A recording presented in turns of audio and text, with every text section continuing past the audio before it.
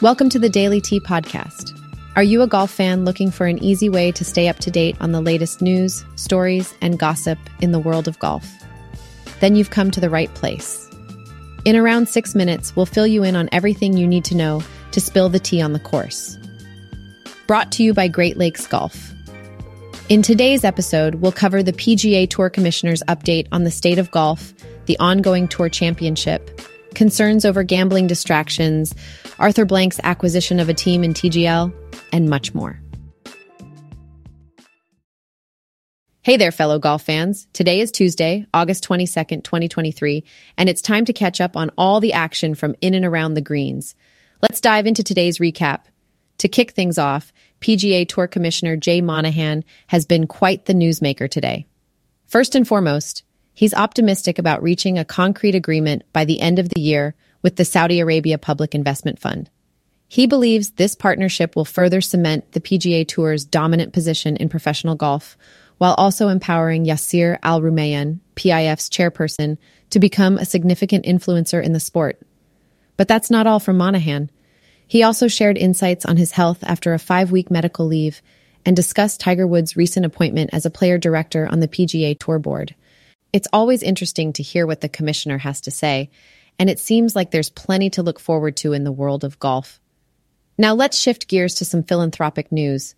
The PGA Tour announced today that it has surpassed its goal of raising $100 million for local nonprofits catering to underrepresented and underserved communities.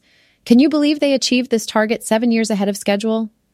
A whopping $124 million has been raised so far, impacting over 552 nonprofits in areas where tour events occur. This is fantastic news. It shows the incredible power of sports and the generosity of golf enthusiasts. When passion and purpose combine, amazing things happen. Now that's a hole-in-one for charity. Next up, the anticipation is building for the 2023 Tour Championship, happening this week at East Lake Golf Club in Atlanta.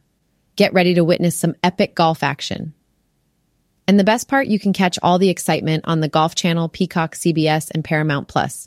With a prize pool of $75 million up for grabs, it's going to be a nail-biter. So make sure to tune in and root for your favorite players. Meanwhile, Jon Rahm has raised concerns over increasing distractions from spectators related to gambling. He mentioned that players encounter comments about gambling during every single round. It's clear that the proximity of spectators in golf is becoming a double-edged sword. On one hand, the energy and support of the fans are a vital part of the game, but on the other hand, the distractions can be problematic. While the PGA Tour president, Tyler Dennis, acknowledged an unfortunate incident involving a fan at the BMW Championship, he expressed confidence that fans would continue to respect the game. It's important to strike a balance between fan engagement and maintaining the integrity of the sport. On another note, let's talk about Michael Block, head professional at Arroyo Trabuco Golf Club. He's currently riding high on a wave of newfound fame after a 15th place finish at the PGA Championship. That's quite an achievement. But what really caught everyone's attention was his hole-in-one in the final round, which went viral. As a result, Block's popularity has soared, and he even secured some lucrative sponsorships with brands like Cisco, Michelob Ultra, Raising Cane's, and Corebridge Financial. It just goes to show how a single moment can change someone's life.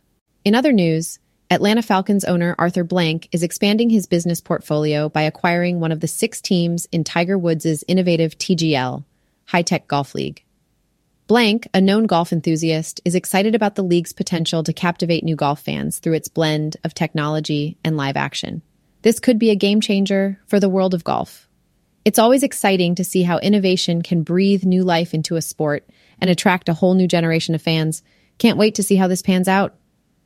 Now let's take a little trip down memory lane. The Ryder Cup, one of golf's most prestigious events, didn't always have the same level of excitement and competitiveness that we see today. In fact, before 1983, it was in a pretty dismal state. The European team's future looked bleak. That was until Tony Jacklin stepped in as captain and demanded changes that would level the playing field. His efforts, coupled with bringing in powerhouse Seve Ballesteros, transformed the Ryder Cup into golf's premier event. We owe a debt of gratitude to Jacklin and Ballesteros for giving us the thrilling spectacle we enjoy today. It's amazing how a few individuals can make such a significant impact on the sport. Finally, we have a heartwarming father-son story. Ian Poulter, a renowned golfer, couldn't be prouder of his teenage son, Luke Poulter. Luke recently made waves with his impressive performance in the Asian Tour International Series event in Newcastle. His skills on the course are turning heads, and Ian believes that Luke, currently part of the golf program at Florida State University, has the potential to make a significant mark in the sport. It's always heartwarming to see generations share a passion for something and support each other's dreams. We'll definitely be keeping an eye on this young talent. That's a wrap on today's golf news.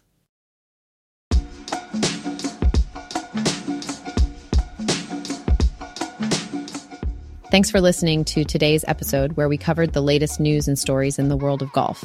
Be sure to check out GreatLakesGolf.com for more unique content, great merchandise, and show your support for Great Lakes conservation. Until next time, keep swinging and stay on par.